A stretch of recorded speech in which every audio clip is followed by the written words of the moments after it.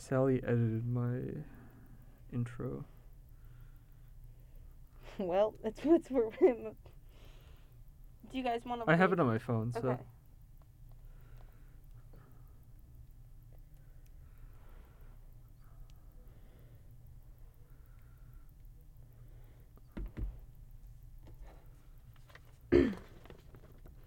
Did you see Sally's message? No. Ben is joining us for the critique, which we will somehow do with pizza outdoors. There we go. I told her we needed to. I was like, we can't. I thought we were doing the OIB, so I have a whiskey cocktail in the fridge downstairs. You're on air. Fuck. We're not on air. Your mics are live, so it's And okay. everybody in the room heard you. That was awesome. Are you guys going to turn around?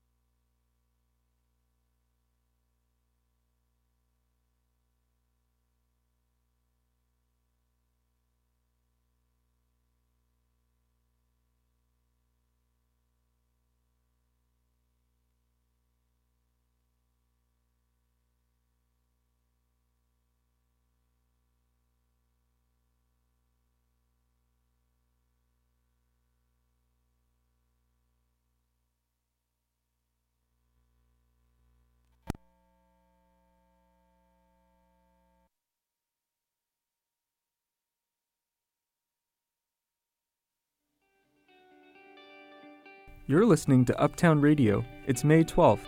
I'm David Marquez. And I'm Rebecca Robinson. On today's show, New Yorkers think the rent is too damn high, and they want someone to do something about it. We are here today urging the governor to pass good cause eviction legislation now. Now! And the number of mosquitoes is at record high. While the city is looking for solutions, the answer may be simpler. All I can suggest is buying a can of Off and using it. Labor unions are making a comeback. On Long Island, Starbucks workers are organizing with national progressive support. Well, if you consider employees partners, you don't break their efforts to form a union. And, as a treat for our last show, we'll have 4 personal stories from our reporters. All that and more on Uptown Radio. But first, the news. Emergency. She says she's asking President Biden to consider the Defense Production Act to get more manufacturers online.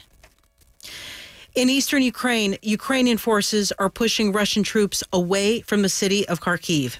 NPR's Jason Beaubien reports the offensive is allowing some businesses to reopen and some residents to return to Ukraine's second largest city. At the Kharkiv train station, police still don't allow passengers to wait on the platforms or in the Grand Arrivals Hall due to the threat of incoming mortars. Passengers wait underground until just before a train pulls in. Alla Usova was arriving home to Kharkiv with her Maine Coon cat, Busika, tucked under her arm. She'd fled the city more than 2 months ago to the relative safety of a town an hour west of here. She says her neighbors have been telling her over the phone that the security situation in Kharkiv is getting better, even if some shelling continues. Usova says more than anything right now, she wants to be back in her own apartment. Jason Beaubien, NPR News, Kharkiv. From Columbia Radio News in New York, I'm Elliot Chaparelli. Starting in September, New York City Public Schools will screen students for dyslexia. In a pilot program, students at 80 middle schools and 80 elementary schools will be given literacy tests to identify dyslexia and other language-based learning disabilities. New York City Mayor Eric Adams and schools chancellor David Banks made the announcement at one of the pilot program schools in Harlem. Adams recalled his own struggles with dyslexia. It goes through life, and it haunts you forever until you can get the proper treatment that you deserve. And every public school student deserves to have the ability to read at a high level. The Department of Education plans to expand the program to at least one school in each district by 2023. The mayor also signed 2 new pieces of legislation today. One requires certain employers in New York City to post a salary range with all job postings. The other establishes business improvement districts in the Bronx's Castle Hill and Manhattan's West Village. Those will lead to special improvement projects and host events. New York Attorney General Letitia James is suing 3 bus companies claiming they violated city and state idling laws. The suit says buses from the companies idled outside of schools and bus yards, mostly in low-income communities. The lawsuit seeks monetary compensation and a court order ensuring compliance with the idling laws. A trial date has been set for former New York Lieutenant Governor Brian Benjamin. The trial for bribery will take place in January of 2023. Benjamin resigned from his post as New York's second-in-command earlier this year after pleading not guilty. New York City's first ever Asian American and Pacific Islander Cultural and Heritage Parade is set for this Sunday. The parade will kick off on West 44th Street and head 10 blocks up 6th Avenue. Elliot Chaparelli, Columbia Radio News. Last week,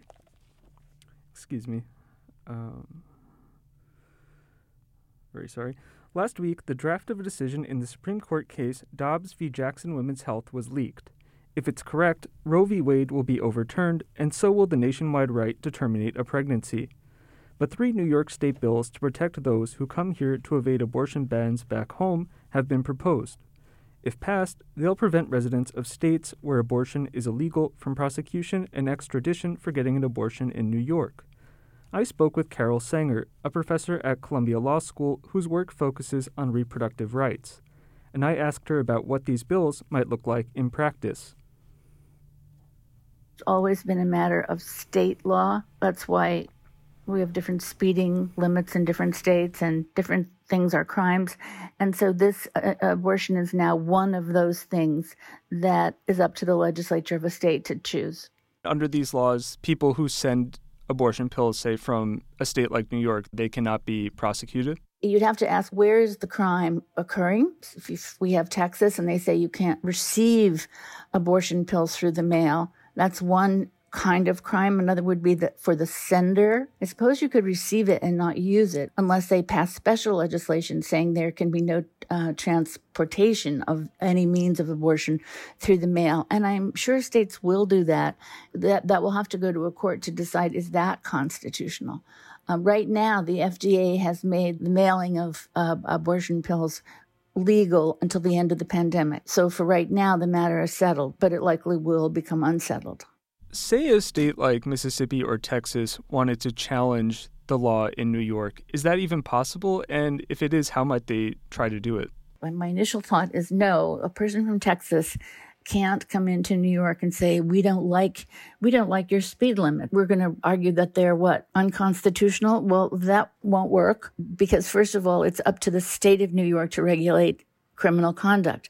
Although Texas did do that in saying, in its rather bizarre piece of legislation, saying that anyone anywhere in the country could bring an action against anyone in Texas who performs or assists in performing an abortion after 6 weeks, opening up their state law specifically to out-of-staters. But that's not the general rule. So even though abortion is codified in New York, could this decision in Dobbs have any sort of impact on New Yorkers who seek to get an abortion? No, not if they seek to get it in New York.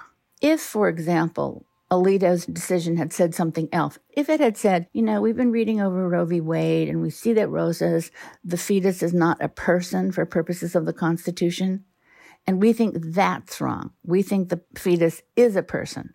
Now, if that is what the opinion had said, we know as a matter of every state law, killing a person is a form of murder. So that in that case, that would have gone over the whole United States. But that's not what they did. They were content to leave it to each individual state. So no, New Yorkers have well protected the reproductive rights of girls and women in the state. That was Carol Sanger, professor of Columbia Law School. In New York City, it's said you're either looking for a job or an apartment. After some residents left during COVID lockdowns, the New Yorkers who have stayed were offered lower rents by landlords eager to fill units. But while the pandemic hasn't ended, the brief era of slightly cheaper rent is now over for most. Reporter Sarah Yokovitis has more on the renters desperately searching for a deal.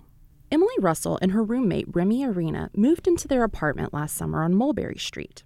It was 2 bedrooms for $2,200 a month. A great deal, they thought, but there were drawbacks. We were very surprised when we came in. It was a lot smaller than we thought it was going to be. I almost had a panic attack when we walked in because it was tiny. Street easy photos lie to you. Yeah, one of the bedrooms that I'm looking at right now, we thought was pretty spacious. And when you go inside, I'm like 5'6", 5'7". If I lay down on the floor, I can touch all the walls. It's like starfish-wise, you can touch all the ends of the walls. Over the last year, they've grown to love their little place. There are exposed brick walls, wood floors, and lots of sunlight. But when the lease ended, their landlord insisted on exercising a clause in their contract. The rent was going up by 60%. That's an extra $750 a month each. I think it's worse right now. I've talked to lots of people who are being priced out of their apartments. Like a lot of people I know, and just walking around the city, I literally hear people talking about moving. I don't know if I'm more attuned to it or if right now lots of people are moving, but it's hard to find an apartment right now. They're reluctant to leave the neighborhood they've come to love, but they can't justify paying the increased rate. It's super exploitative. That's the word that I keep coming to out of my anger.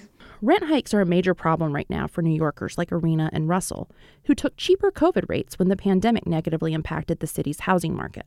Dr. Andy Beveridge is a Queens College professor and demographic expert. He's been studying the city's change of address data over the past 2 years to determine how many New Yorkers left during the pandemic, in addition to how many have returned to the city. I think it's fair to say that based on the change of addresses, that there is people did come back. Whether everybody will ultimately come back, I don't know. Beveridge estimates that about 3/4 of the people who left during the first year of the pandemic have since returned. But the number of people who have come back has made the local rental market even more crowded than usual. Broker fees recently crept back too. The additional fees of around 10 to 15% of the yearly annual rent were banned for a brief period in 2020 by a new state law meant to strengthen tenants' rights. But the fees were made legal again by the state when the real estate board successfully won a lawsuit against the law last year. Even so, not all landlords are hiking the prices. Property manager Mark Weber of Weber Realty Management says he's capped rent renewals at 10% in hopes of keeping tenants in place in the 250 rental units that his company manages across Manhattan. I think if you're, asking for a 50% increase or doubling the rent, I think that's where it gets a little crazy. It's just greed from what we're determining based off of inflation numbers and what the current market is. And it just doesn't make sense if you're trying to renew an apartment to offer a 50% increase, or, the goal is you want a building where people enjoy living there and there's good camaraderie. And if you're dealing with, everybody on kind of hot rocks thinking that their rent's going to double or go up 50%, that's just inhumane. Weber says that the 10% increase is high enough to keep pace with rising inflation without going beyond average market price in most neighborhoods. And he says it's smart business to keep turnover in his units low. Meanwhile, Emily Russell and Remy Arena are sitting in their apartment on Mulberry Street and searching for a new home online. They're hoping to stay roommates in Manhattan, but say they'd be willing to commute from Brooklyn or even Queens for the right place. I'm becoming kind of obsessive with going on Street Easy. They're both hunched over a laptop, searching the real estate sites for a 2-bedroom under $3,000 a month. Oh, actually? Damn, that's pretty good. Wait, that's really good. I will message. Wow, this one's actually great. Yeah, that is. East 82nd, 2400. I'm also assuming that there's a fee here, but I'm going to. Ooh, it's showing. So far, they say they've only found 11 apartments that meet their criteria, but they're determined to find a new home in the city for at least another year. Sarah Yokobitis, Columbia Radio News. While some renters are struggling with big rent increases, many live in a much sweeter situation. They live in rent-stabilized apartments where rent increases are capped each year. Elliot Schiaparelli explains how these apartments work and why they are so hard to find. Josh Mestel is a graduate student studying music composition at Columbia. He spent the past few months searching for an affordable one-bedroom apartment, and the first one he visited? I loved it. I mean, I was like, I couldn't believe for the price how big it was. It's a one-bedroom, under $2,000 a month. But as soon as he left the tour, the agent told him the apartment had been snapped up. And that happened again and again and again. In total, I wound up seeing like maybe 8 or 9 places. And maybe 6 of those, it was the same story, where basically the same day I viewed them, I found out that they were taken. But one day, Mestel's partner was helping him search through Street Easy and sent him a listing that looked very familiar. It was the first apartment he had seen back on the market. And I like scrambled and grabbed my phone and called the number immediately. And I was like, hello, like, do you remember me? How much? A little over $1,500, half the average for a one-bedroom in New York City. And as a bonus, he found out the apartment was rent stabilized. Landlords can only raise rents on stabilized apartments by a set percentage decided by New York's Rent Guidelines Board, which is usually much smaller than the usual rent hikes in the rest of the city. But these apartments are hard to find. When renters score a stabilized apartment, they don't want to move. Charles McNally is a director of NYU's Furman Center, which studies housing and urban policy. We know that occupants of rent-stabilized units have longer tenures than those in market rate rentals. Even though rent-stabilized apartments make up half of the 2 million rental units available in New York City, they're in short supply when renters go apartment hunting. McNally says another problem with rent stabilization is that there's no incentive for landlords to fix anything because most of the time, no one is ever going to move. The big debate in cities right now is whether there are other ways to keep the working class in the city without controlling rents. How can you realize some of these, stability benefits, some of these economic benefits for renters without, collateral consequences like, long-term disinvestment and reducing the supply of rental housing? Rent control does set up a weird competitive situation, even inside the same building. Robin Shannon lives in the Bronx. She's been in her rent-stabilized apartment for over 10 years. In the beginning, I didn't think I would stay this long. I really thought I would be buying a house by now. But she does stay because she has a one-bedroom in a great location for her with high ceilings and a large kitchen in a pre-war building. And she's only paying $1,096 a month. Amazing for her. Not so amazing for her landlord. Her landlord wants her out, and he's even offered her a smaller apartment in the same building. They could get more money for this apartment because my neighbors upstairs moved out, and then when another set of neighbors moved in, I found that they actually paying more than that. They're paying like $2,500 to live in the exact same apartment, one floor up on the 5th floor. In a rent stabilization world, that's just bad luck. There's no income test, so the family paying double might make less money than Shannon. That's why Charles McNally from NYU says that some cities are looking at alternatives to rent stabilization, where the city might say, give out housing vouchers and outlaw giant double-digit rent increases during housing emergencies. We think that, pairing anti-gouging measures like that with targeted tenant-based subsidies provides the benefits of rent regulation without some of the collateral consequences. For now, he says, rent stabilization might not be perfect, but it's the only system New Yorkers know, and it would be hard to change. Rent stabilization is great if you have it, if you're lucky enough to have it. But if not, it's not just that you don't get that benefit, but it's possible you're facing more expensive housing as a result. As the city's housing market continues to rise, the Rent Guidelines Board is considering raising rents on one-year leases between 2 and 4%. But that increase still pales in comparison to rents for market rate housing. Elliot Schiaparelli, Columbia Radio News. And now for the next in our commentary series. Uptown Radio's Claire Grunnett shares a story about keeping control and about letting go of it completely. I'm not allowed to go on WebMD. My mother banned me years ago from going online and checking symptoms I had managed to overthink into existence. When I had a bad headache, it could be a brain tumor. Stomachache, likely something with the kidney. Getting a tick from the long, dry grass in my mother's garden almost certainly meant Lyme disease. I think my sisters found my self-diagnosed hypochondria borderline entertaining, borderline hysterical. And it made the whole situation even more unbelievable when I woke up one morning, about 3 years ago, unable to move. I had spent the night at my mother's place, and she halfway carried my 23-year-old body down to her car. We drove to the hospital where I spent the next many weeks getting tested for anything the doctors could possibly think of.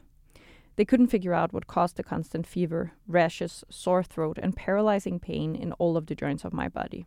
At one point there was talk of lupus, and later a type of cancer called lymphoma. But eventually they ran out of tests to do. This was the message they gave me on the night that the cancer wing of the hospital had arranged for an outdoor orchestra to play a concert for the patients. I could see the sun set from my window, and as the melody of Knocking on Heaven's Door began playing outside, I was pretty sure I was going to die. But as may have become clear at this point, I do have a certain flair for drama, and this was not the end. Instead, it was a chronic and rare type of inflammatory arthritis. Some only experience one flare-up in a lifetime. Others have frequent episodes. This is probably one of the worst messages you can give someone who has spent her life worrying about rare diseases and freaking out over the smallest of symptoms. I pictured rushing to the hospital over a minor rash and calling my doctor every time I have a sore throat. I had suddenly been given a very valid reason to worry for the rest of my life. I wish I could tell you here that, ironically, getting an extremely rare disease cured my hypochondria. That would be a good story, but it's also untrue. The catastrophic thoughts still enter my head, and they probably always will. But somehow, lying in the hospital bed I had dreaded for so long seemed to provide a kind of medicine. Previously, worrying had given me a false sense that I was in control, that if only I thought things through, I could prevent them from happening. But ultimately, I wasn't in charge. There was a strange new comfort in realizing that, and when I was forced to let go of the tight grip, in some way it felt like relief. It was after that I packed up my life and traveled 3,843 miles away from home to go to graduate school in New York. At first, both my doctors and my mother were reluctant to accept it, and my insurance company refused to provide me coverage. But I was determined to go because it seemed like the perfectly terrifying thing to do to prove to myself that I intend not to let fear dictate my life. And most days I can still convince myself that that is true. Those are the days I go hiking upstate, far away from hospitals. The days I walk barefoot on the little patch of grass near my house. And the days where I manage to push away the voice inside my head that tells me that the mole on my left shoulder definitely has gotten bigger. Clara says she hasn't worried much while being in New York, but she did manage to find some insurance.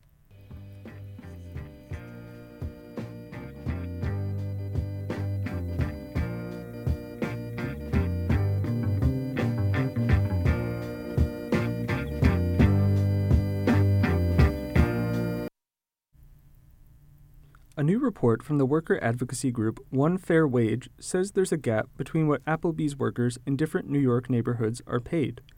And that gap results in white workers being paid more. Julian Abraham headed to Midtown Manhattan this morning, where workers set up outside a shareholder meeting to protest the findings. It's 8 a.m. and protesters in matching bright orange t-shirts are gathered in a circle outside of a Marriott hotel on 59th Street across from Central Park. They're holding up black and white signs that read, "Applebee's is racist." What do we want? When do we want it? Thank you guys all very much for being out here this morning. The protest organizer, One Fair Wage, says the restaurants pay workers in predominantly white areas, like Midtown, $15 an hour, while in predominantly black areas like the Bronx, servers say they're making less. Ariel Edwards has been a server at Applebee's for about 15 years. She works in Portland, Oregon. And like many of the workers protesting here today, she came from across the country to join. A lot of the times our voices aren't heard. I feel like I wasn't taken seriously because I'm Hispanic. I was like the only Hispanic person up there. Ariel says in a typical year, she makes only about $15,000. But she's so busy at work, she barely has time to see her kids. Often, they have to come see her at Applebee's if they want to spend time together. We deserve to be able to take our kids on those vacations, take them to go get the shoes that they want, but we can't because we are working for barely anything. According to census data, the cost of living, which includes rent, food, and utilities, is less expensive in the outer boroughs of Manhattan. For example, living in the Bronx means bills can be up to 45% less. And costs are one thing shareholders of Dine Brands, the parent company of Applebee's, are here to discuss today. Past the shiny gold doors of the hotel, upstairs in a conference room, shareholders will be holding a vote to decide whether to raise pay for some of the workers in the restaurants. Back outside, Natalie Chelko is representing One Fair Wage. Restaurants are not required to pay their workers the standard minimum wage in New York, $15, as long as those workers can earn tips. But Chelko's goal is to see all restaurant workers get that $15, including the ones who get tips. Well, I mean, I think it just really all goes back to corporate greed, you know? If they're not forced to do so, then they're not going to. That's why One Fair Wage is fighting to make it a law, right? That restaurants should be required to pay the full minimum wage to their employees so that Chelko says she's not sure what the outcome will be of the vote upstairs, but is optimistic. When asked for comment on what One Fair Wage calls racist pay practices, Applebee's, IHOP, and Dine Brand, the parent company, did not respond before airtime. As for the vote, the results will be released tomorrow. Julian Abraham, Columbia Radio News. And now, Uptown Radio's Sarah Jokubaitis shares how one accident changed the course of her life. I have accidentally been engaged for a decade. 10 long years. It's not what my fiancé and I planned to do when we got engaged after 2 years of dating, but it's what happened. We had every intention of getting married within a year or two when we got engaged in 2012. But later that same year, after I started graduate school, my plans were changed by a freak accident. It happened on a gorgeous September day in New York City. I took my dog, Starbuck, for her evening walk as the sun began to set. We stopped at the bodega for red wine and trash bags, but as we headed home, her harness suddenly snapped. She panicked and bolted into the street during Manhattan rush hour traffic. I dropped the bags. The wine bottle shattered and red wine stained the pavement. I ran into the street, desperate to get to Starbuck, but my left foot buckled under me and I fell to the ground. Still terrified that my dog was going to be hit by a car, I managed to briefly stand up again before the joint swayed in the opposite direction and I fell again. I blacked out from the pain. I don't know how much time passed or how I got to her, but when I opened my eyes, I was gripping the fur around her neck. She was unharmed and completely unaware of the chaos she had just caused. An MRI revealed multiple torn ligaments and severe bone bruises in my ankle. I had surgery a few months later before learning that I had developed a rare neurological and autoimmune illness called complex regional pain syndrome, or CRPS. I had never heard of it before my own diagnosis, but basically, my sympathetic nervous system went into the fight mode of fight or flight when I was injured that day. Now my brain doesn't know how to turn those pain signals off. CRPS affects how the body processes pain, similar to phantom limb pain in amputees. It causes hot, burning neuropathic pain that turns my foot red and makes my joints ache. I left graduate school unfinished, and we moved back to the West Coast. I tried nearly every treatment I could find. Spinal nerve blocks, IV infusions of lidocaine and ketamine, injections to my surgical scars, mirror box therapy to retrain my brain. I did desensitization exercises like rubbing a scratchy loofah on my angry foot. Most of them didn't work for me. Sometimes we'd try to plan the wedding, but I had a bad limp and couldn't walk without pain.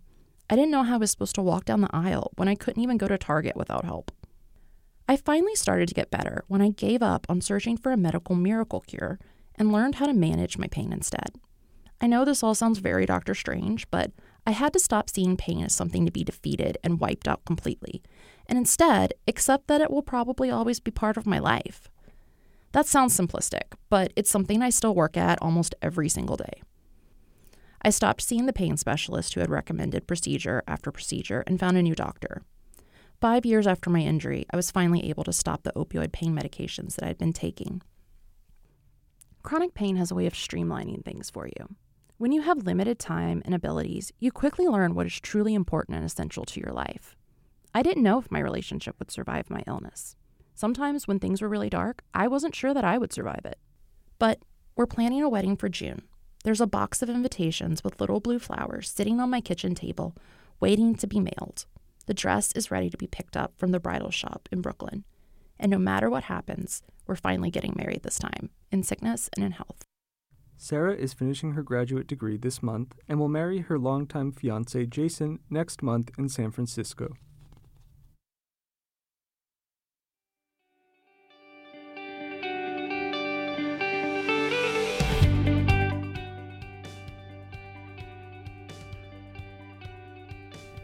You're listening to Uptown Radio. There's more to come. Stay with us.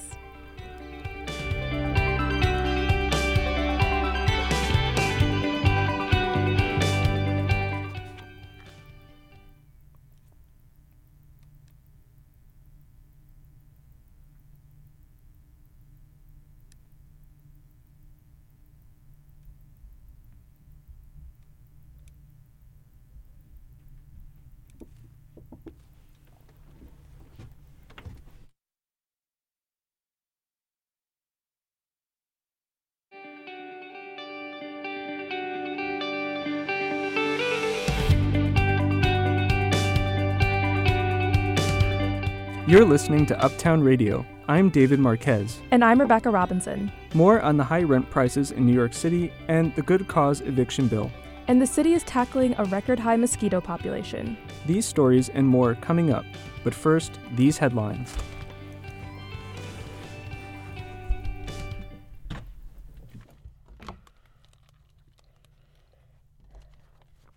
From Columbia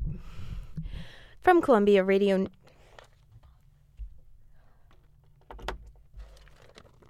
From Columbia Radio News in New York, I'm Elliot Schiaparelli. The House committee investigating the January 6th attack on the Capitol subpoenaed 5 Republican members of Congress today. The list includes House Minority Leader Kevin McCarthy. The Republican lawmakers had refused to voluntarily participate in the inquiry. The subpoenas ordered the representatives to appear before the committee at hearings in June. World leaders met at a virtual second global coronavirus summit. The United States co-hosted the event where President Joe Biden marked the milestone of 1 million COVID deaths in America. The president urged a renewed international commitment to fighting COVID-19 and ordered flags to be flown at half-mast to honor those who have died during the pandemic. Chairman of the Federal Reserve, Jerome Powell, will get a second term in office. The Senate voted 80-19 in favor of his confirmation this afternoon. Powell was first appointed by President Obama in 2012 and elevated to chair by President Trump. North Korea is in the midst of the country's first reported COVID-19 outbreak. Officials declared a severe national emergency in the capital of Pyongyang. Officials have ramped up containment efforts after reporting the Omicron outbreak 4 days ago. President Biden is set to visit South Korea next week. Finnish leaders announced this morning that they're in favor of rapidly applying for NATO membership. The move was expected in the aftermath of Russia's invasion of Ukraine. Finland shares an 800-mile-long border with the Ukraine. The Russian Foreign Ministry issued a statement that this step would inflict serious damage to Russian-Finnish relations as well as stability and security in Northern Europe. Astronomers have captured the first image of the black hole at the center of our galaxy. The black hole is 4 million times the size of the sun. To capture the image, scientists used a powerful array of telescopes on different continents, together called the Event Horizon Telescope. Elliot Schiaparelli, Columbia Radio News. This is Uptown Radio. I'm David Marquez. And I'm Rebecca Robinson. As we discussed earlier in the show, many New Yorkers think the rent in the city is too high. For years, the city has been facing an affordable housing crisis. As of today, 1/3 of households are severely rent burdened, meaning they spend more than half of their income on rent. During the pandemic, legislation was passed to limit evictions, but those rules expired in January. The Good Cause eviction bill seeks to make many of those protections permanent. Chantel Destra reports on the bill's potential impact on the city's affordable housing crisis. Good cause now! Good cause now! Good cause now! Last week, housing advocates rallied outside of Governor Kathy Hochul's Manhattan office, calling on the governor to support the Good Cause eviction bill. As an upstate, downstate coalition across the state of New York, urging the governor, Kathy Hochul, to pass good cause eviction legislation now. Now. Now. Now. Now. Now. If passed, landlords would be forbidden from evicting tenants without reason, and tenants would have the right to automatic lease renewals.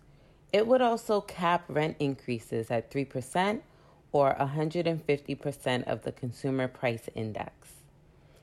Fannie Lou Diane is a housing advocate working with local grassroots tenant organizations. She says this work was inspired by her own housing struggles that began when she moved out of her family's place and into her first apartment. You know, I thought I was moving on up like the Jeffersons, but what I didn't know was that it would be a tough lesson that I would learn, and I ended up getting a slum landlord who refused to remediate toxic mold and several pest infestations. Diane says these conditions cause health issues, including sinus infections, fibroids, and gynecological problems. When she withheld rent pending repairs, the landlord evicted her. Diane spent the next 3 years living back home with her family.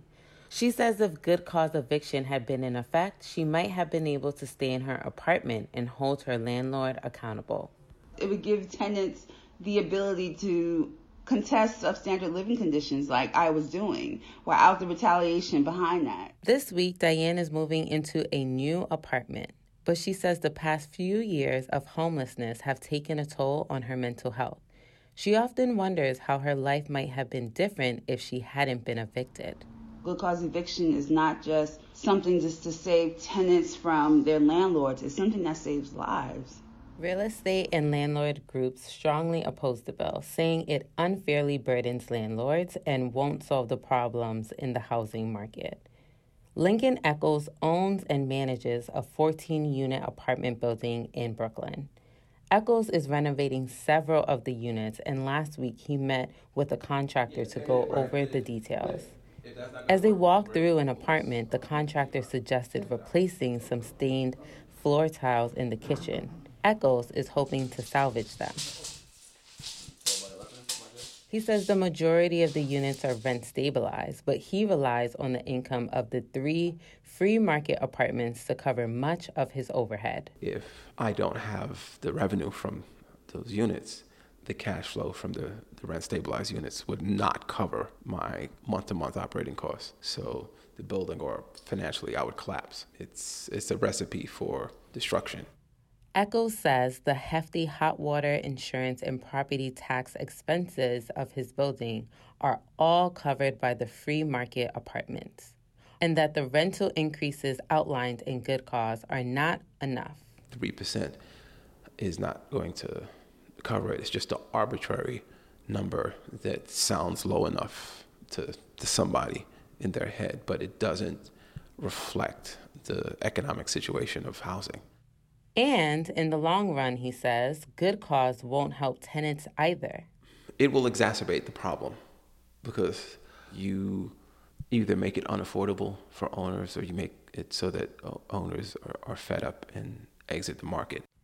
But many housing policy experts believe that in the short term, Good Cause will increase tenant protections for renters.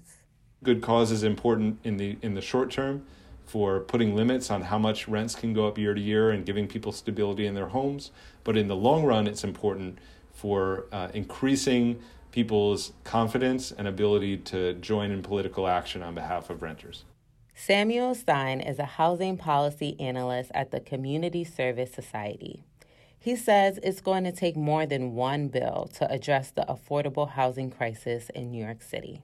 We should always be skeptical of any single solutions to the housing and homelessness crisis, any silver bullets. And so Good Cause won't fix everything. Good cause doesn't lower rents. Good cause doesn't raise incomes. There are fundamental aspects of the housing question that good cause simply doesn't touch. Eric Kober is a senior fellow at the Manhattan Institute and has a background in housing, economic, and infrastructure city planning. He agrees good cause fails to solve the affordable housing crisis. At its core, he says, it's a problem of insufficient supply. We have rapidly rising rents because there aren't enough housing units being built. And to try to thwart that through rent regulation without dealing with the supply issues is just going to make the situation much worse. As it stands, it's unlikely the good cause eviction bill will get passed before the end of this legislative session in June. But additional lawmakers have recently come out in support of the bill, and they plan to reintroduce it in next year's session. Chantal Dasha, Columbia Radio News. Mayor Eric Adams says he has ghosts in his house. He's referring to Gracie Mansion, the over 200-year-old building on the Upper East Side that serves as the mayor's official residence. Adams revealed the haunting truth at a recent Yankees game. I don't care what anyone says, there are ghosts in there, man. No, we just had a conversation about ghosts yesterday. I've been in some haunted buildings in my life. Not interested in revisiting those. So. Yeah. Now you see stuff moving there, or all the time, man. Yeah? All the time. You know, hear footsteps and all types of stuff. Listen, they're creeping around. So our reporter, Lucy Grindon, headed to the mansion to see if she could detect any paranormal activity. Alan Chemerinsky walks his dog Marshmallow in the park surrounding Gracie Mansion every night. When I meet them walking towards the mansion on East 88th Street, Marshmallow seems pretty calm. But Chemerinsky says that when they're in the park, Marshmallow always goes crazy. She might be barking at rats, he says, but he can't be sure. Who knows, because I don't see the rats. And she does actually usually pull me towards the mansion. Really? Yeah. Do you think that she might be detecting supernatural beings there? I'm not an expert, so I don't feel able to say either way. About 5 seconds after Chemerinsky and Marshmallow walk away from me, I decide to follow them into the park to see if Marshmallow will detect anything. And I swear to God, when I turn around to follow them, they've vanished. Nowhere to be seen. I'm kind of freaked out. But outside the mansion, the NYPD officers standing watch are not even a little bit scared. Or if they are scared, they don't show it. If the mayor is hearing ghosts, like hearing noises of people walking around in the mansion, couldn't that possibly be an intruder? Isn't that a concern? The only response I get is a gate closed in my face. So if you want information about how the NYPD protects the mayor from ghosts, who are you going to call? One of the officers said I should call the Deputy Commissioner of Public Information. The only ghost expert I could find was John Deckers. He gives ghost tours of Greenwich Village. I met him last night in Washington Square Park. He believes in spirits and says that it's entirely possible Gracie Mansion is haunted. And it doesn't even have to be from a gruesome murder that happened there. You could die at the ripe old age of 90, of natural causes. But let's say maybe you had a traumatic event that happened to you that happens at a specific, instance. Maybe your spirit will be drawn to that part because there's a lack of closure for some reason there. Maybe somebody had a conflict with one of the mayors and for some reason is drawn to that location. Deckers says that spirits can come back to haunt the places that cause them grief in life. So that means anyone who's ever gotten stuck in a hot subway car or been pushed around in Times Square or paid too much for their apartment might be pulled after death toward Gracie Mansion. I'll see you all there. Lucy Grindon, Columbia Radio News. It's officially mosquito season in New York City, and you're probably going to notice it. In recent years, record-breaking numbers of the insect have been plaguing the boroughs. More mosquitoes means more diseases, like West Nile virus. The city is trying to fight back to reduce the mosquito population, but as Claire Grunnett reports, climate change makes that a complicated task. One September afternoon, 3 years ago, Doug Newton couldn't seem to get out of bed. It was actually our wedding anniversary. We were supposed to go out to dinner, and I couldn't get up, and I was just really tired. Doug lives in a Brooklyn townhouse with his family. He doesn't remember much from that day. His wife, Kathy Newton, says she thought he had the flu. He couldn't even sit up on the couch. He could sort of just, fell over. Really? So we went back to bed, and then he said, I don't think we're going to go out for our anniversary. That night, Doug began to hallucinate, so they raced to the hospital. And the doctor came in and said, we're taking him off the antibiotics. It's a virus. It's West Nile virus. The effects of the virus kept him in the hospital for 3 months, and he says the illness still limits his mobility. I just cannot walk like a normal person. I'm very awkward. I'm out of balance, so I can't raise this arm very far. And I got a tremor, shaky hands. I'm an artist, and so that's no fun. The West Nile virus is a disease transferred from birds to mosquitoes, and then, as in Doug's case, sometimes to humans. Most people don't get any symptoms at all. Others experience fevers, headaches, disorientation, and extreme fatigue. And for some, particularly those over 50 or with weakened immune systems, the spinal cord or the brain can become infected, and that can be fatal. Doug was one of 10 New Yorkers who got the West Nile virus in 2019. Last year, that number was 21. Oliver Ellison-Tim is part of the Climate Change and Emerging Infectious Disease Working Group at Albany University. He says as temperatures in the New York area rise, mosquitoes will thrive. So there's an optimum temperature range where we feel comfortable, but so is also activity in the nature, right? Mosquitoes have an optimal temperature range where they thrive the best and reproduce the best. That's why Tim expects to see a continued increase in West Nile cases in the Northeast. The city health department is tracking the rise in mosquitoes. They have an ongoing program of mosquito surveillance and control, which includes removing standing water in the city, putting larvicide in street drains, and educating the public on prevention of mosquito-borne illness. Another key component of their plan is spraying the streets of New York with pesticides. They have a big arm that just starts spraying in all directions, just leaving the trail of spray, and it's harsh, and you don't want them to be caught in it. Mitchell Cohen lives in Coney Island, and he says the trucks drive by his house spraying clouds of pesticides. When the city first announced they would start spraying for mosquitoes back in 1999, Cohen helped organize a group called the No Spray Coalition.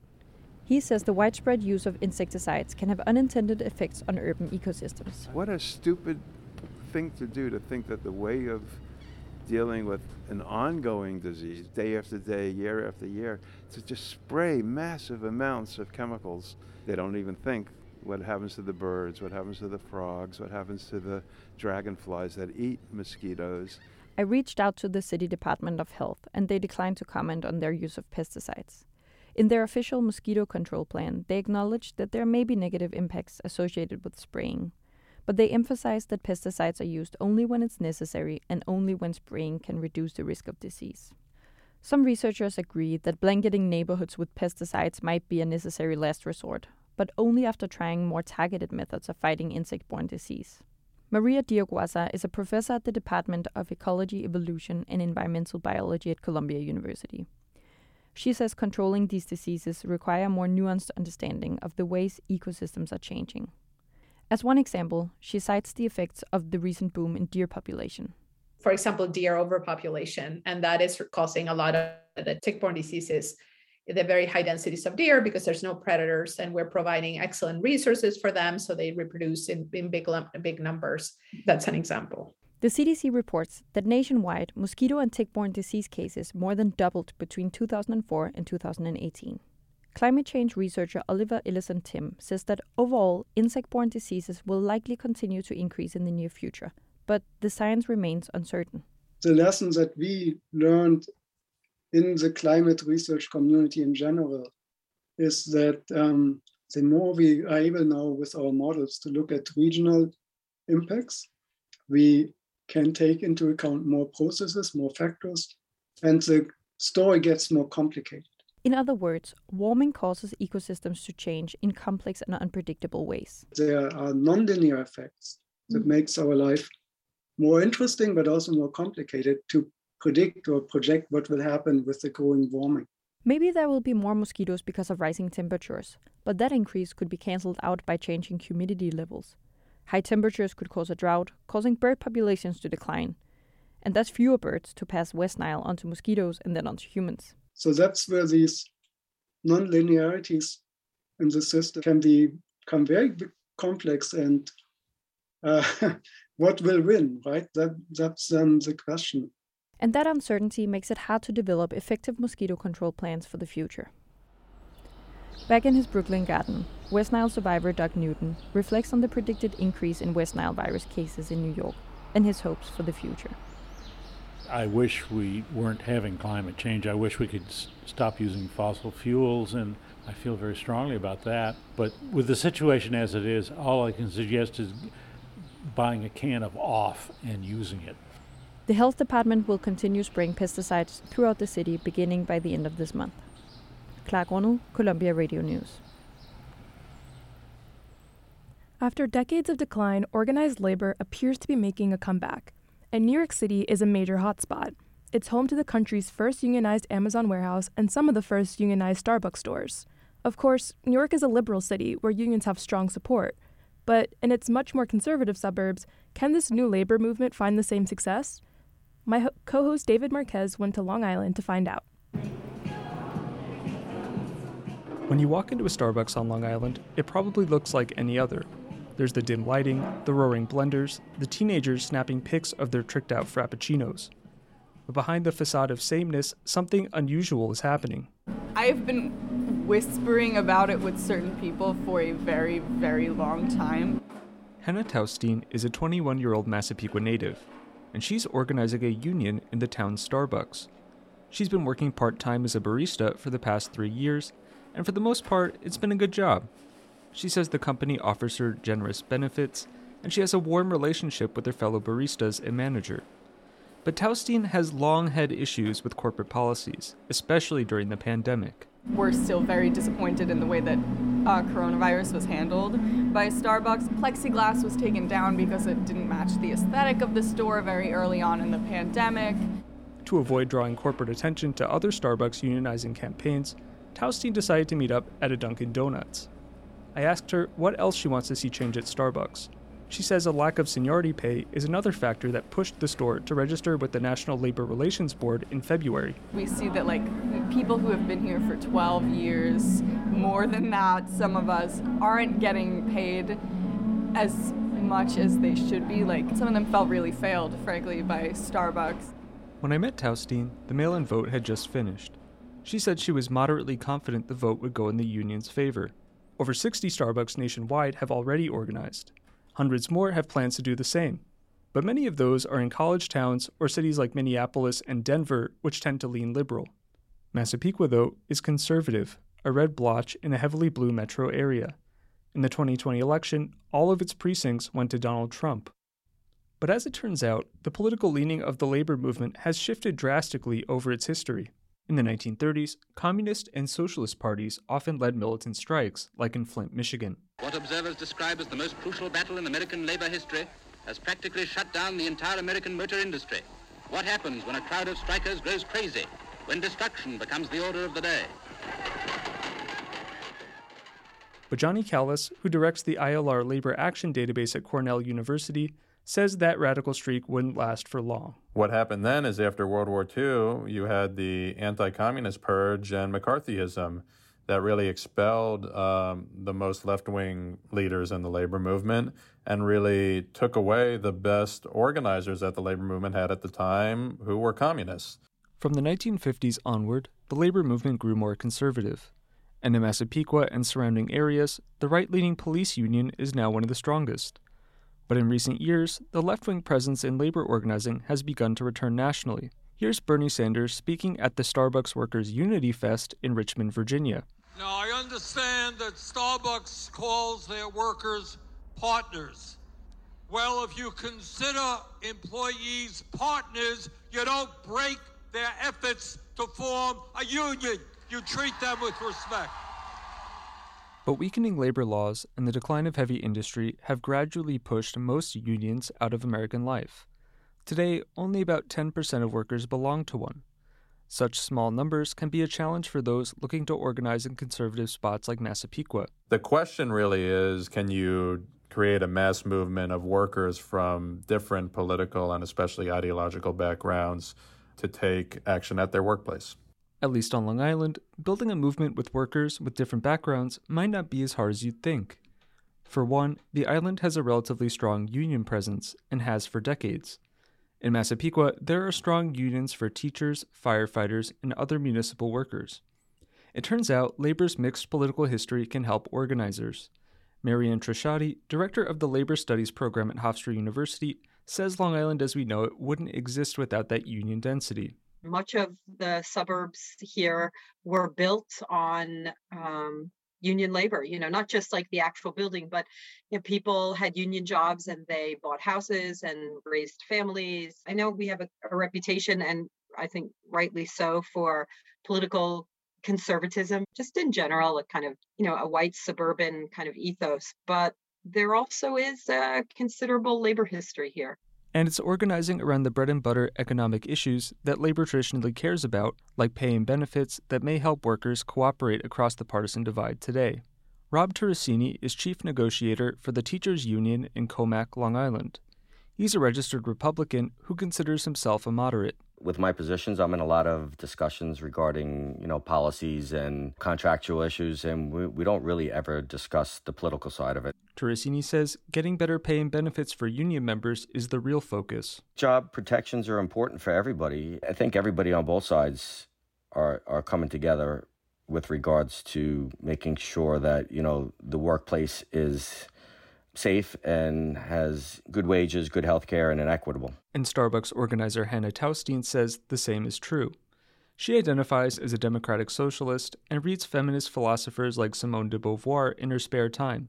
She couldn't be more different politically from Turricini, but both, when it comes to organizing, have found common ground. Some of our biggest supporters in terms of the union have been from coworkers who lean more conservative in their views. So I was honestly expecting the schism to be between liberal and conservative, but it ended up not being like that at all. Starbucks didn't respond to a request for comment about concerns from labor organizers in Time for Air. But for organizers, that strategy of unifying workers by focusing on the issues paid off.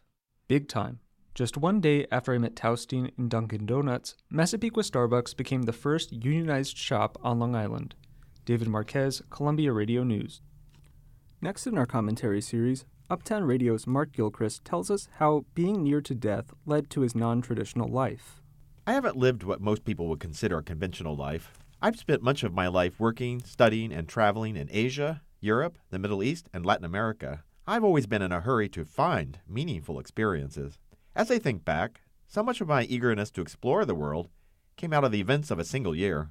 When I was 7, I lived with my parents in Omaha, Nebraska. I was in first grade. There was another boy in class who was having trouble with schoolwork, so my teacher asked me to help him, and we became friends. Early one morning, my mother rushed into my bedroom, pulled off my covers, and said that I needed to come into the living room quickly. There on the TV was live coverage. A boy had been hit by a school bus and killed. They announced his name. It was my friend. I was devastated. Part of me still misses him. Not long after, my great-grandmother passed. I remember watching her coffin being slid into a wall of a huge marble mausoleum. Witnessing this so stunned me I had to go to school counseling to get out of my shell and start talking again. Finally, that same year, I tested positive for tuberculosis. I didn't have any symptoms, but I was put on a medication, started yearly chest x-rays, and told to never ever smoke. My doctor warned me that I'd be lucky to live through my teenage years, since I still had the seeds of TB within me that could activate at any time. All that left me with a feeling of being in a hurry, eager to start living. I was always a reader and read the paper voraciously every day. I knew there was a big world out there to experience. All this nearness to death made me wonder, if life could be so short and so unpredictable, how did I want to spend it? By the time I was in high school, I knew I wanted to travel and see the world, though I didn't have a very specific plan. My first trip overseas, I volunteered on an archaeological dig outside of Amman, Jordan. When I was 23, I was invited to study at a think tank in Singapore. I spent the next 20 years, mostly in Asia, working in publishing, newspapers, and media. On reflection, if I had thought in my 20s that I would have a longer life, I might have taken the time to get a PhD and tried to become a professor or gotten an MBA or a law degree and worked my way slowly up the ranks of some major firm as another way of moving around the world.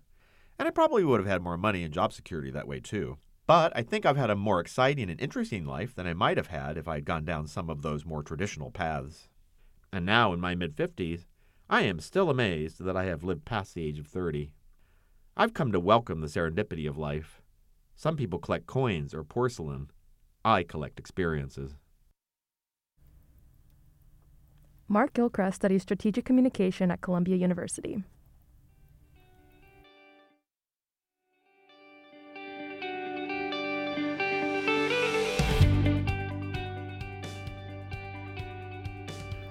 You're listening to Uptown Radio.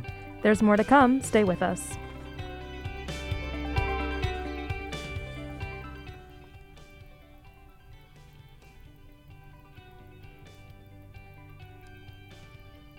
You're listening to Uptown Radio. I'm David Marquez. And I'm Rebecca Robinson. Astronomers have finally been able to get a close look at the black hole in the center of our galaxy. And an investigation into new alternatives to the stock market. These stories and more coming up.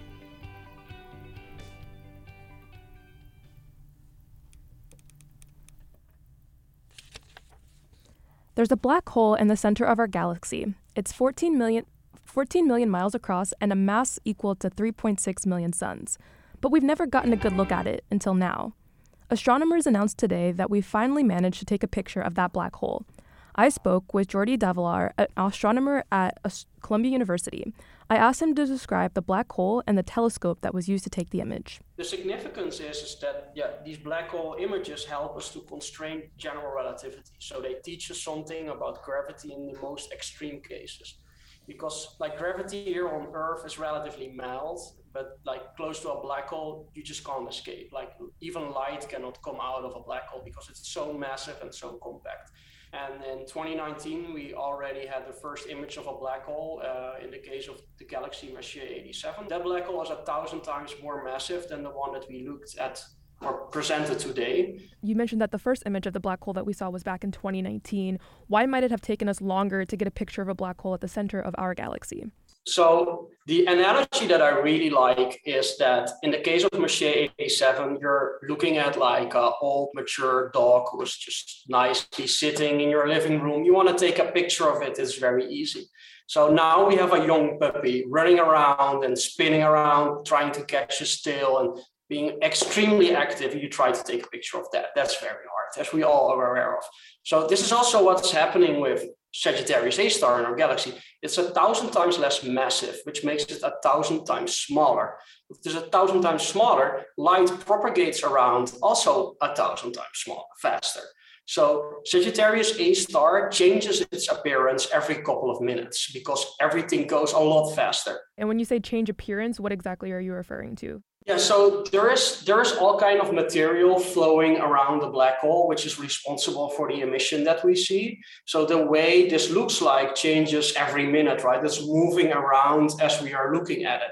You can a black hole looks a little bit like water in a sink. If you put the tap open, you see the water swirling around your sink, right? This is also how a black hole looks like.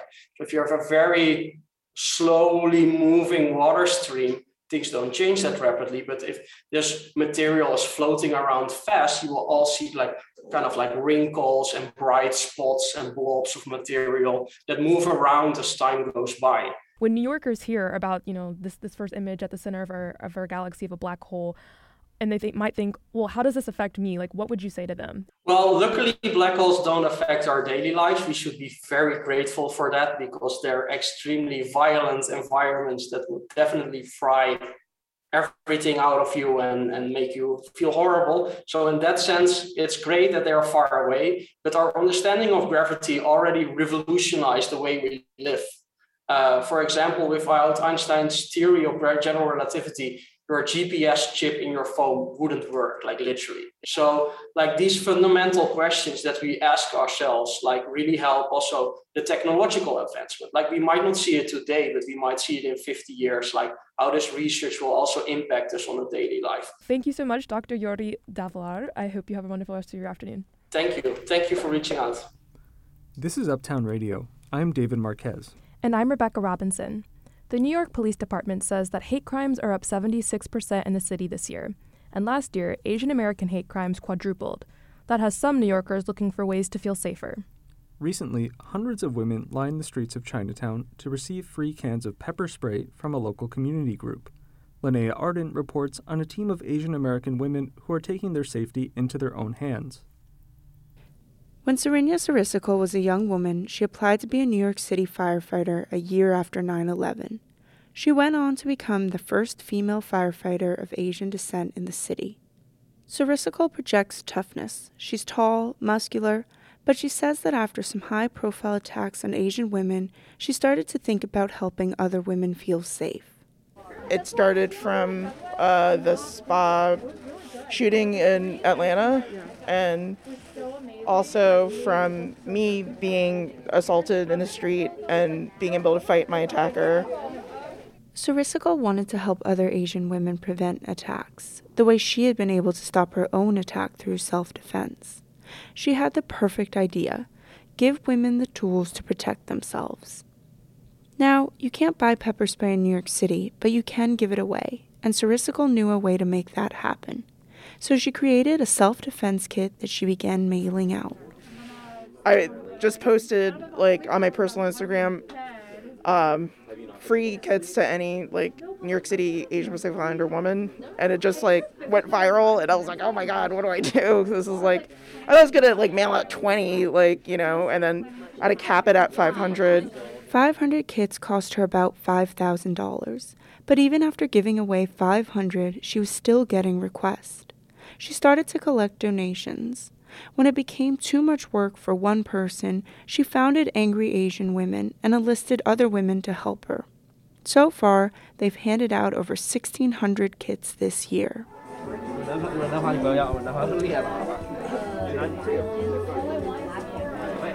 On a recent Saturday, Sarisical was at You and Me Books, a cozy shelter from the rain in Chinatown with fairy lights and dark wood shelves lined with Asian authors, handing out the kits with a bunch of supporters and one canine one. Who's this? I gotta know.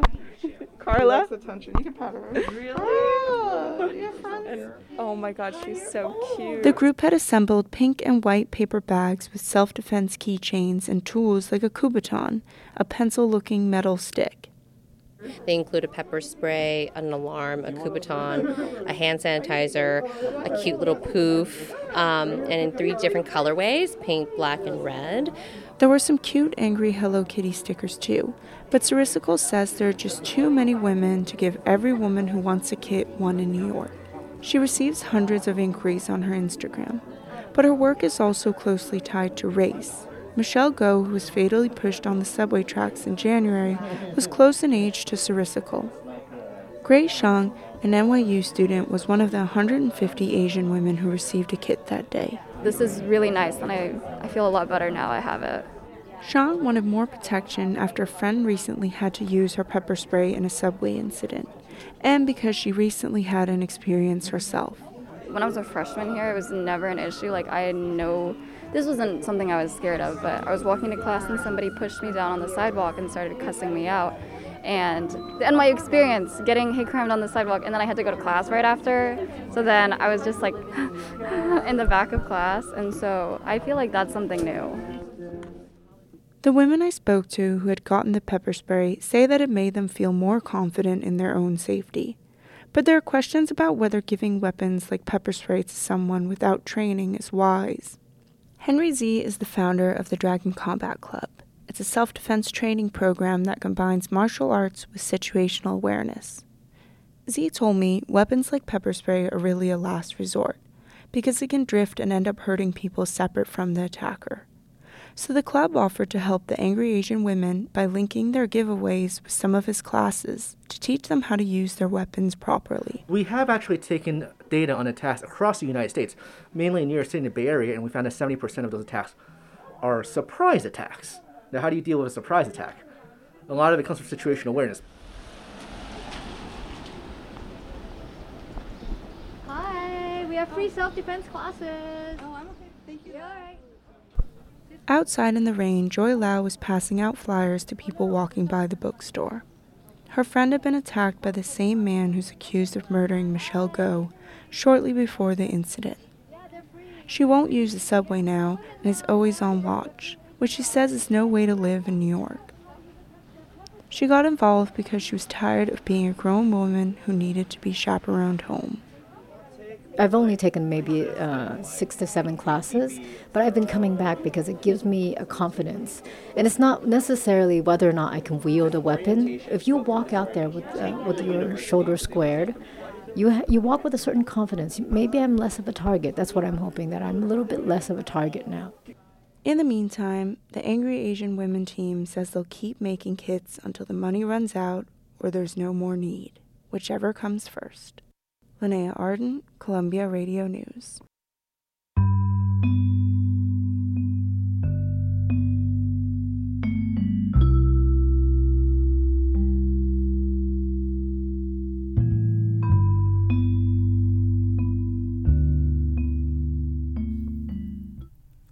New alternatives to the stock market are popping up in New York City, like mushrooms after a spring rain.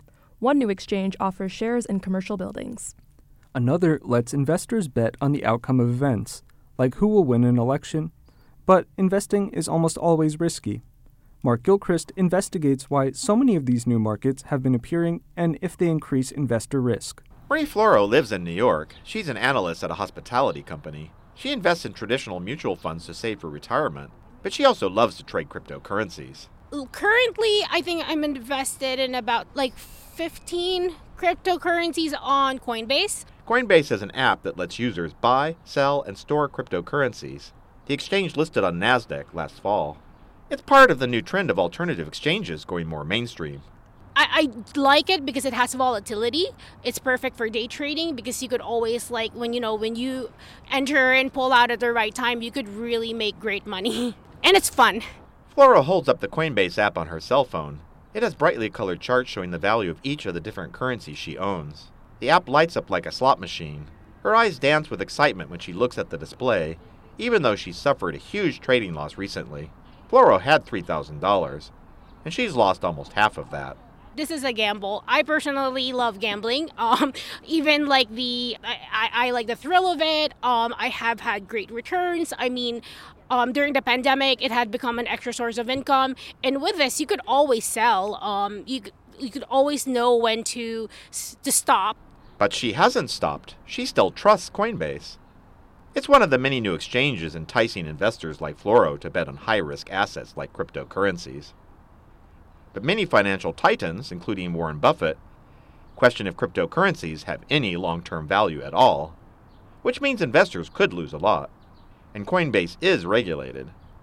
Its listing on NASDAQ can make it appear that NASDAQ is approving the app. It's trustworthy, which is kind of difficult when you're in crypto. I think that being listed on NASDAQ makes Coinbase more reliable. It has more credibility. It is a publicly traded company, so I think they need to be transparent about their numbers and everything.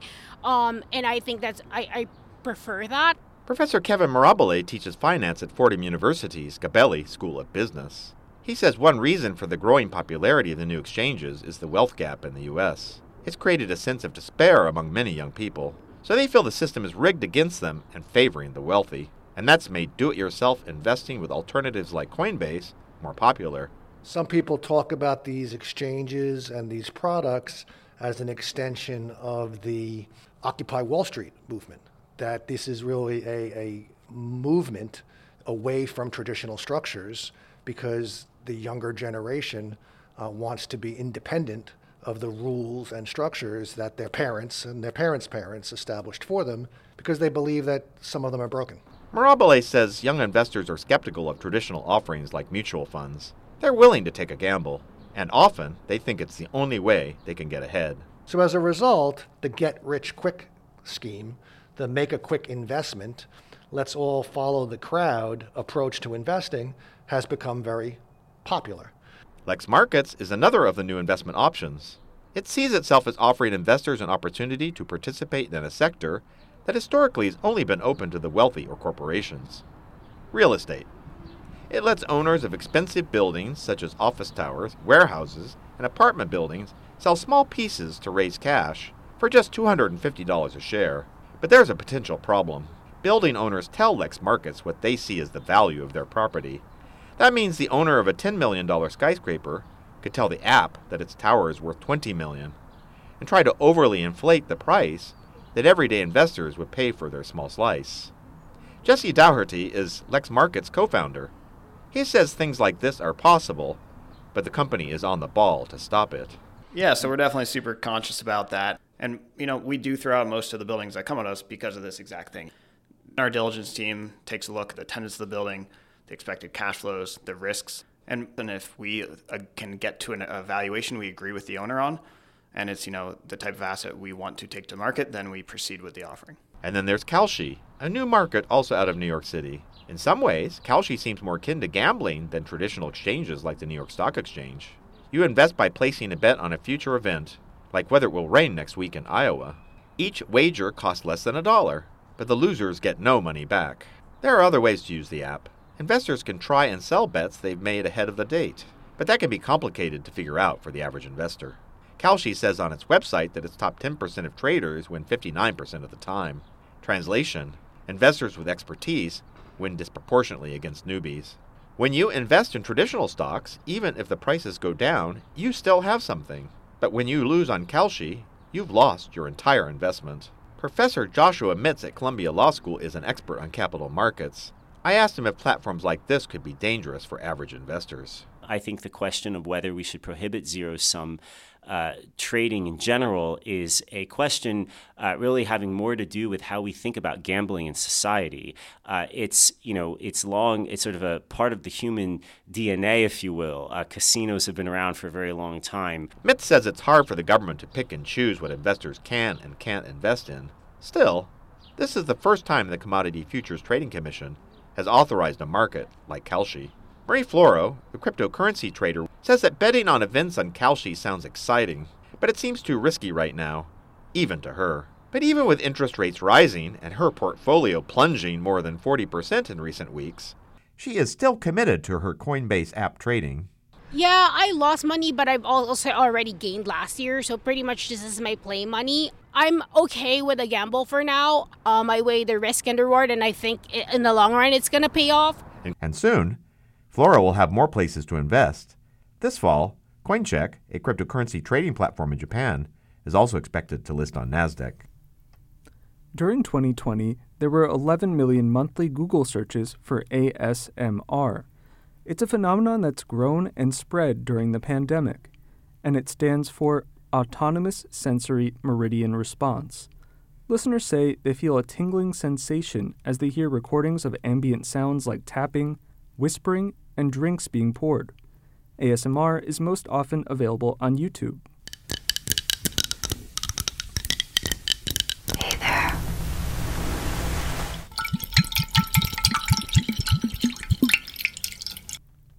Emily Schutz spoke with creators to find out how to succeed as an ASMR artist.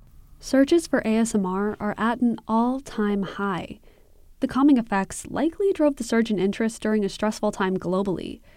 The popularity is the reason Maryland resident Kelly Lewis recently made ASMR her full-time job. She began producing her own ASMR content part-time after she listened to other creators to de-stress back in 2016. Now, she has over 70,000 subscribers on YouTube. Hello. Hi, hey there. People will pay for tingles. Top creators earn over $1 million per year. Some have grown so successful that they have their own manager and publicist to help with their PR. Other artists go to people's homes and perform live, providing a completely customized experience. There are also other opportunities to do ASMR as a career. Even Warner Music produces ASMR content. Although Lewis, known online as Kelly Belly ASMR, doesn't make $1 million, the pandemic brought her financial stability. I kind of knew that it was going to be something that would be able to support me financially. I think for a lot of people who have a lot of subscribers and a lot of viewers, like they definitely are doing fine. Like that's definitely a lucrative career for people. She acknowledges that the past few tumultuous years boosted a lot of ASMR artists or ASMR artists' careers, including her own. I saw during the pandemic, I think there was a lot of need for ASMR. And so there were a lot of creators that came onto the scene. They were trying to keep up with the demand from viewers like Inez Leong. Leong is a photographer based in New York City. She started listening to recordings of typing, tapping, and whispering during the pandemic to stimulate human connection and fall asleep. That's when the ASMR videos start showing up, especially for co-working environment, people whispering, because you miss that interaction. So, anecdotally, ASMR calms people down and helps those like Leong, who would otherwise be tossing and turning all night, to do this.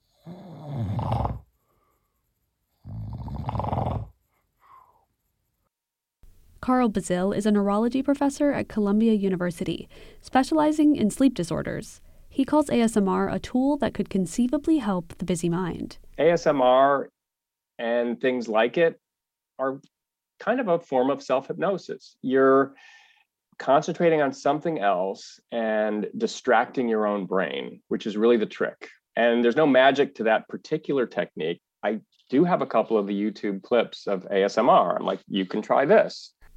Still, there's not much concrete research on the benefits of ASMR or why it works.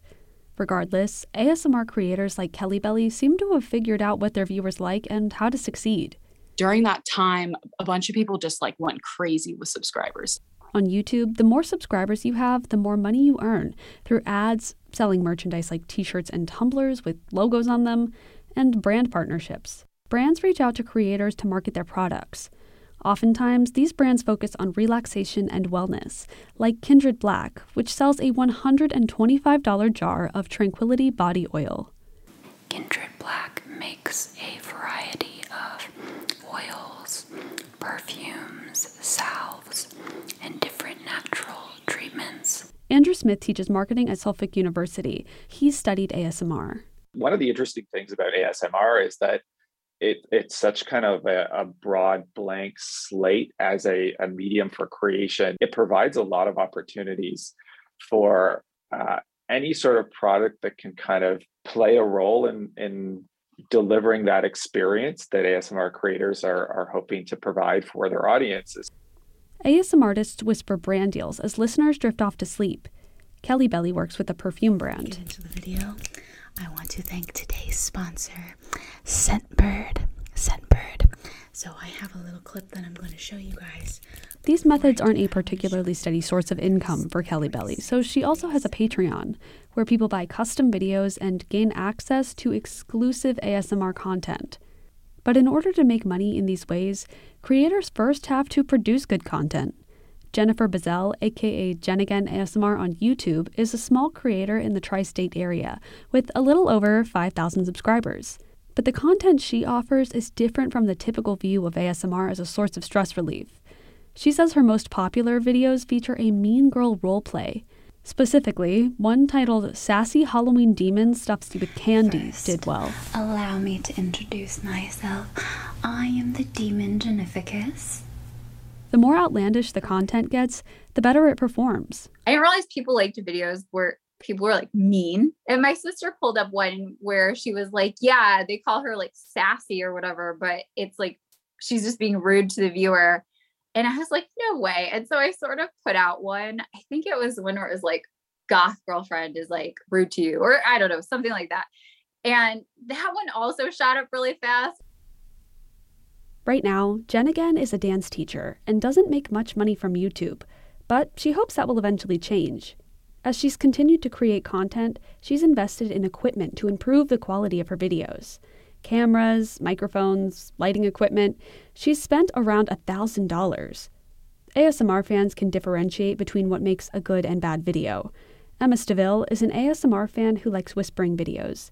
She's also a musical theater major at NYU who appreciates high production values. As you improve and keep working, your setup will improve and you can afford better microphones, better quality. But, something as simple as turning off the AC in the background.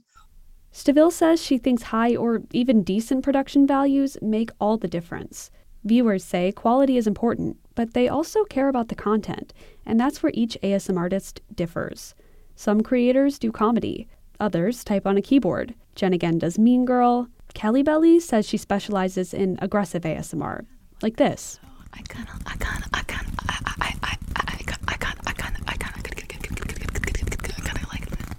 it was so different than the regular slow stuff. And I felt like it more matched my personality and like what I would want to bring to the table in terms of ASMR. So I was like, Kelly, like, this is your chance. Like, you gotta get in there before this blows up. Kelly Belly was ahead of the crowd when she started in 2016. At the time, there were an estimated 50,000 ASMR YouTube channels. Now, it's estimated that there are around 500,000. Each creator is trying to stand out and make a living. Thanks for listening, thanks for listening, thanks for listening, thanks for listening. Emily Schutz, Columbia Radio News. In the final commentary piece of our season, Uptown Radio's Lucy Grendon tells us about the most surprising things you'd find if you searched her backpack. I carry a dice game around with me at all times. It's a simple game with straightforward rules that combine probability, strategy, and pure chance. What's the name of the game, you ask? It's called Yahtzee. All you need to play Yahtzee are paper scorecards, pens, and 5 dice. Actually, all I need are the pens and the dice because I have the scorecard memorized. It goes 1s, 2s, 3s, 4s, 5s, 6s, bonus, 3 of a kind, 4 of a kind, full house, small straight, large straight, Yahtzee, and chance. At my parents' house in Los Angeles, we keep our scorecards, our dice, and 2 blue ink Pilot Precise V7 Yahtzee pens wrapped in a green placemat in a kitchen drawer next to our other miscellaneous stuff. We've got yellow highlighters, binder clips, postage stamps. Most people would just call this drawer the junk drawer. In my family, it's the Yahtzee drawer. When I'm home, I play Yahtzee with my mom at least once a day. Sometimes we talk with each other while we play, but other times we play because we're too tired to talk anymore and we just still want to spend time together. We'll be sitting at the kitchen counter and one of us will say to the other, "Do you want to play Yahtzee?" And the answer is always yes. Sometimes when I'm not at home, my mom will sit at the kitchen counter and play Yahtzee all by herself. She calls it Yahtzee Solitaire. I've tried it too, but it just makes me sad. For me, the point of playing Yahtzee is to connect with another person. I'm in grad school right now studying journalism in a pretty tough program. I'm often so overwhelmed with work that I feel like I don't have time to connect with other people. Getting all my assignments done sometimes just feels impossible, so I keep my head down and I try to plow through, which can be pretty isolating. Earlier this semester, I had this one really bad day. I knew I hadn't done a very good job on my latest story, I was drowning in deadlines, and I was just feeling down on myself and pretty lonely. After my class ended that night, I stayed behind to do some more work. Another student, David, was the only person left in the classroom with me. We'd both had a long day, and he probably just wanted to go home. But once we'd both finished what we were working on, I turned to him and I said what I always say to my mom. "Do you want to play Yahtzee?" I really expected David to say no, but he said yes. So I reached into my backpack, I pulled out my dice, and I taught him how to play. He was a total natural. And more importantly, he loved it. Since then, we've played a few more times, and we've become pretty good friends. I can talk to him when I'm having a difficult day, and I can be honest about feeling overwhelmed by school. When I ask someone new if they want to play Yahtzee, it's really an invitation to friendship. I hold on to all the scorecards from the people I've taught to play over the years. I keep them in my backpack with my pens and my dice in a small, clear old Ziploc bag. I have 7 scorecards now, from Cecilia, Elena, Dylan, John, Caroline, Isabella, and now David. Carrying those filled scorecards helps me to feel less alone, like my friends are with me. But the blank scorecards are really important too. They remind me to keep myself open to the possibility of new connections. After grad school, I know that I'll still be busy, and I'm sure I'll sometimes feel overwhelmed and alone. But I'll keep carrying Yahtzee in my backpack, and hopefully I'll find people to use the blank scorecards. Lucy Grendon says if you'd like to play, let her know.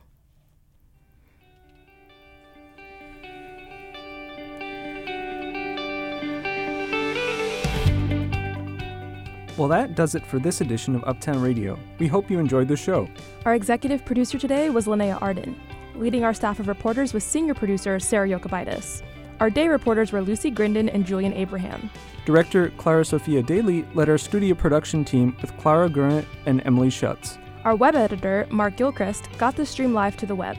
Elliot Chaparelli produced the news, senior editor David Newtown, and assistant editor Chantel Destra led our copy team. Our instructors, Sally Herships, Robert Smith, Ben Shapiro, and Haley Zhao advised our staff.